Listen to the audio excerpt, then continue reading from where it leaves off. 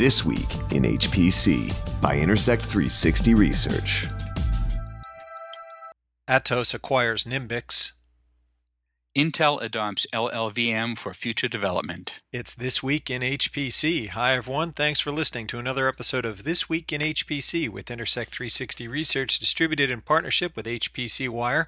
I'm Addison Snell with Intersect 360 Research, joined this week by John Russell from HPC Wire. John, thanks for being with me on the podcast this week. And This Week in HPC, a story that you bylined. This is a big deal. Atos acquiring Nimbix. Tell us about that. Well, it is a big deal, and it's had really good readership on the site. There are really sort of two pieces. One, Nimbix, you probably know, was formed in 2010. It really was one of the first HPC cloud specialists, and it brought leading-edge technology, sort of think FPGAs, GPUs, IBM's Power 8, and ARM. It really was the first to bring those to market in the cloud. ARM may be coinciding with some of the others. And in recent years, everyone's doing that, right? So it has migrated some of its exclusive cloud customers to public clouds and really leveraged a product it has, which is its Jarvis hybrid cloud software. And it's really been well received. It's one of these container native platforms. So that's sort of Nimbix, and it'll be missed in that sense that it was really a first player.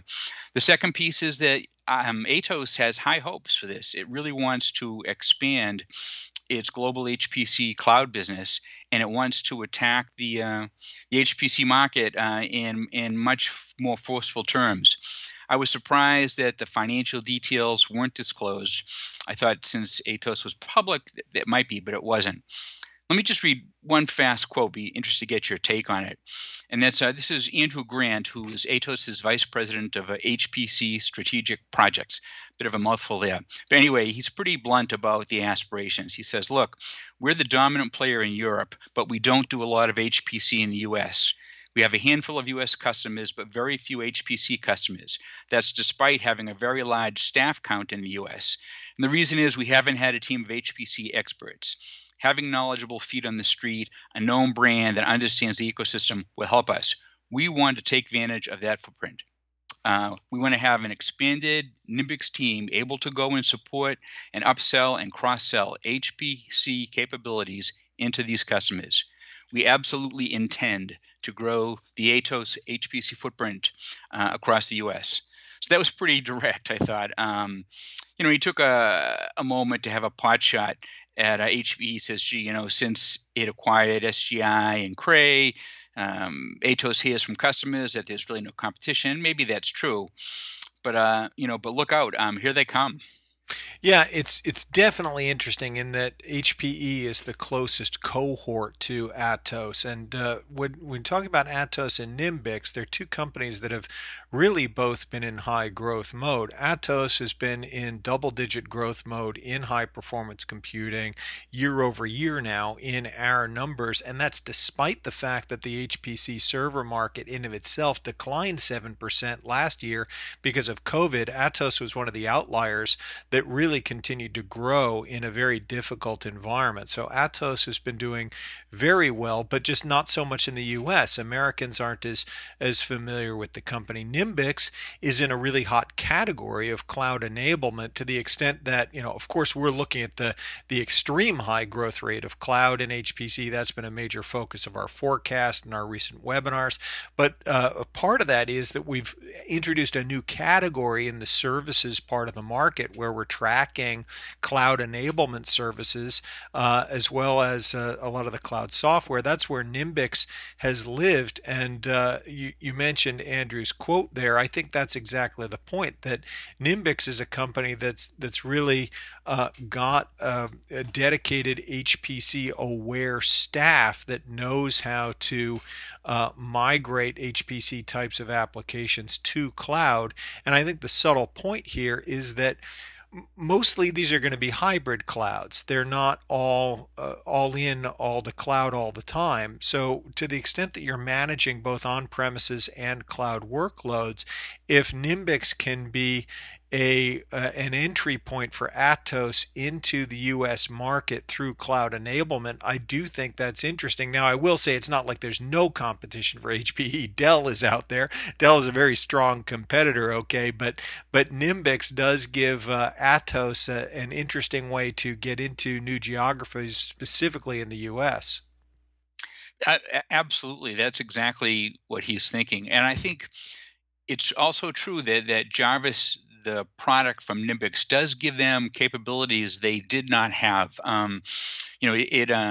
It's being ported to, for example, the Fujitsu Fugaku machine.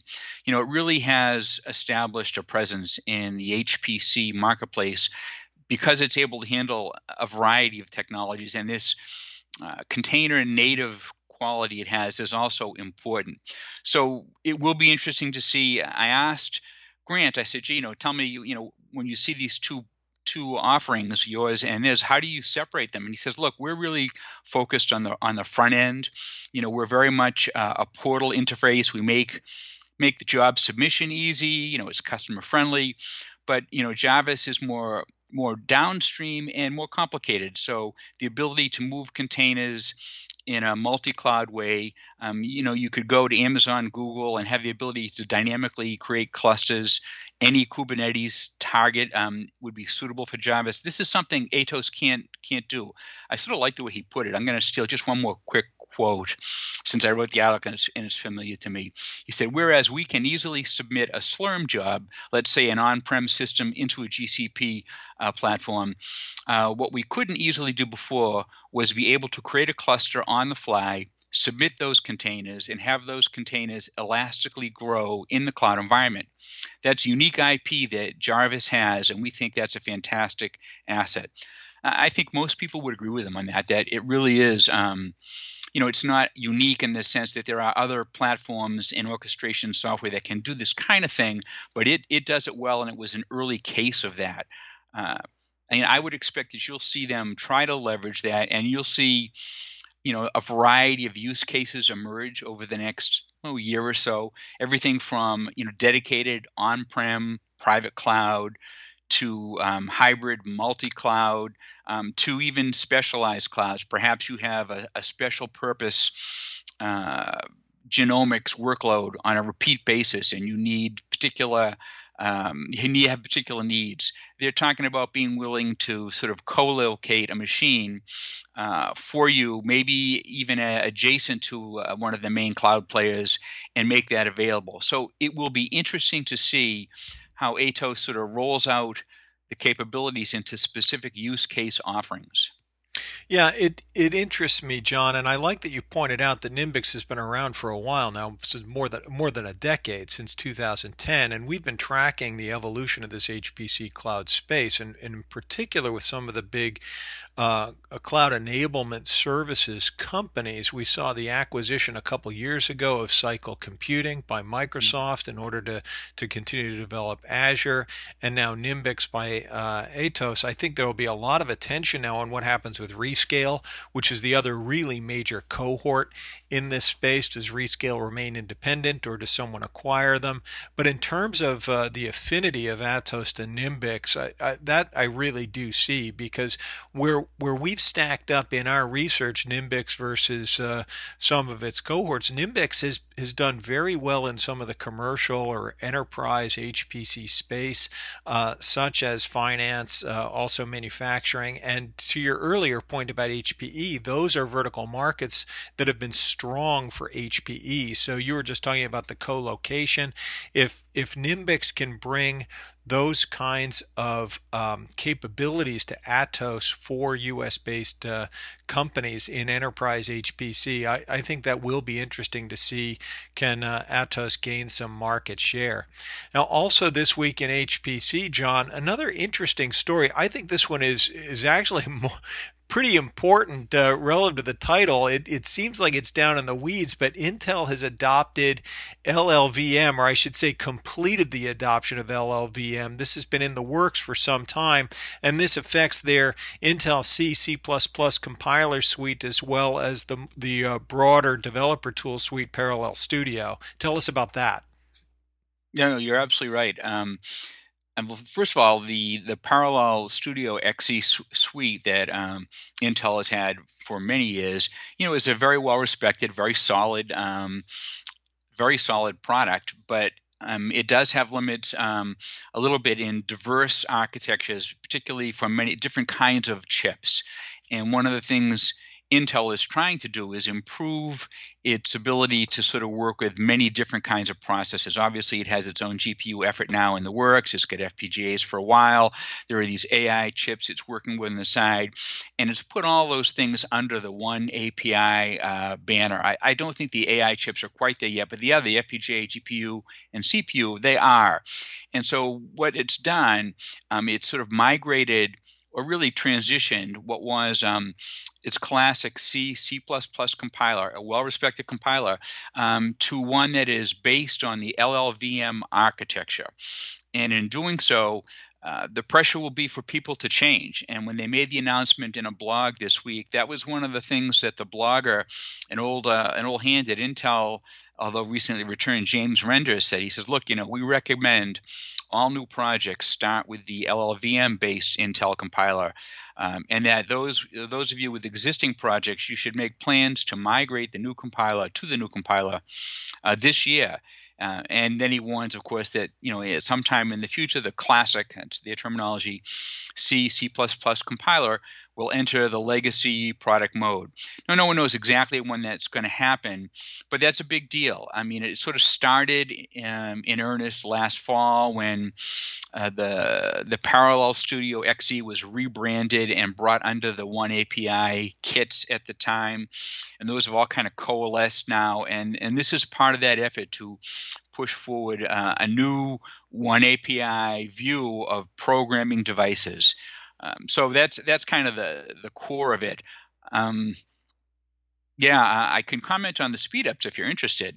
Yeah, I will want to hear that. I do think this is a very important story or development in this space, because as much as we look at Intel is still thoroughly dominant in terms of the number one CPU provider for high performance computing, and there have been interesting developments around AMD, there have been interesting developments on ARM, but you look at market share, CPUs are still thoroughly dominated by Intel.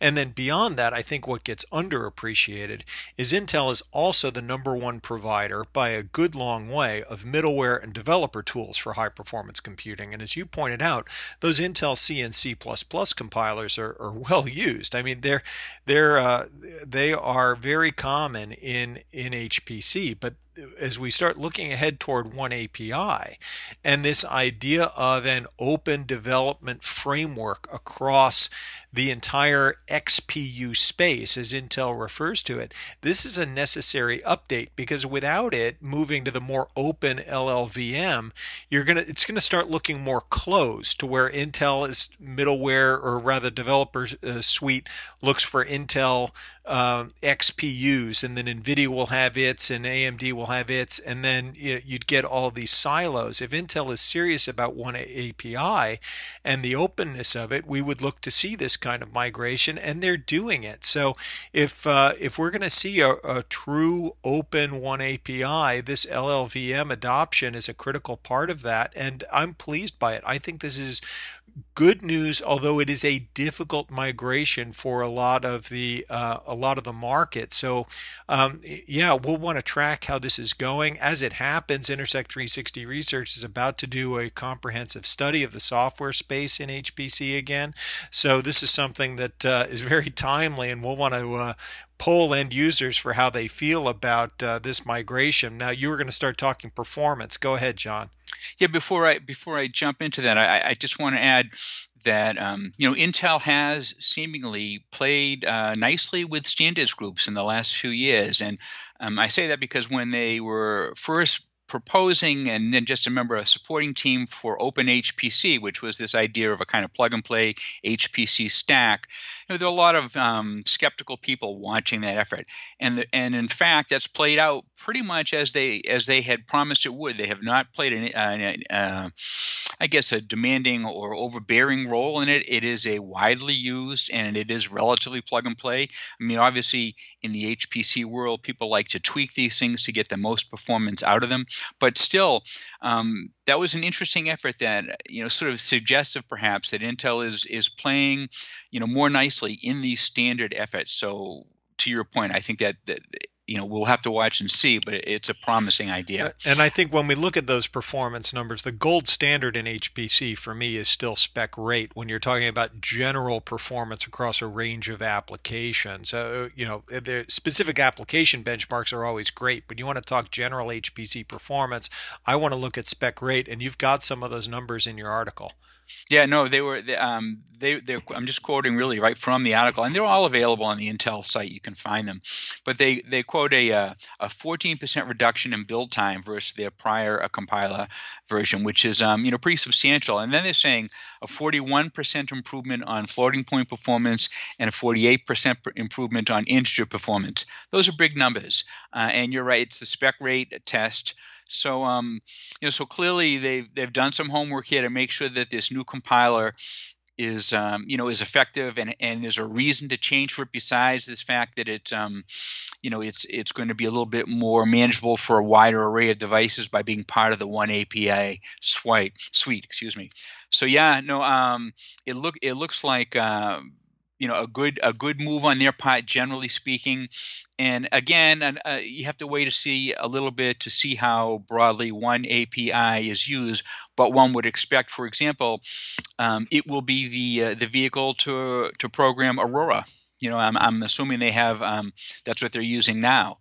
So clearly, they're hoping to make it the next generation, if you will. So yes, the old suite is gone, Parallel Studio XE gone, but this one API effort seems to be real, and if you don't get on board, you're going to be at a disadvantage as some of the older components move into sort of this legacy support mode. Two fascinating and important stories for the HPC market. Our listeners can get more details on both in articles by John Russell on HPC Wire. John, thanks very much for joining me, and thanks for tuning in to This Week in HPC. You've been listening to This Week in HPC, brought to you by Intersect 360 Research, actionable market intelligence for high-performance computing. For more information, visit intersect360.com.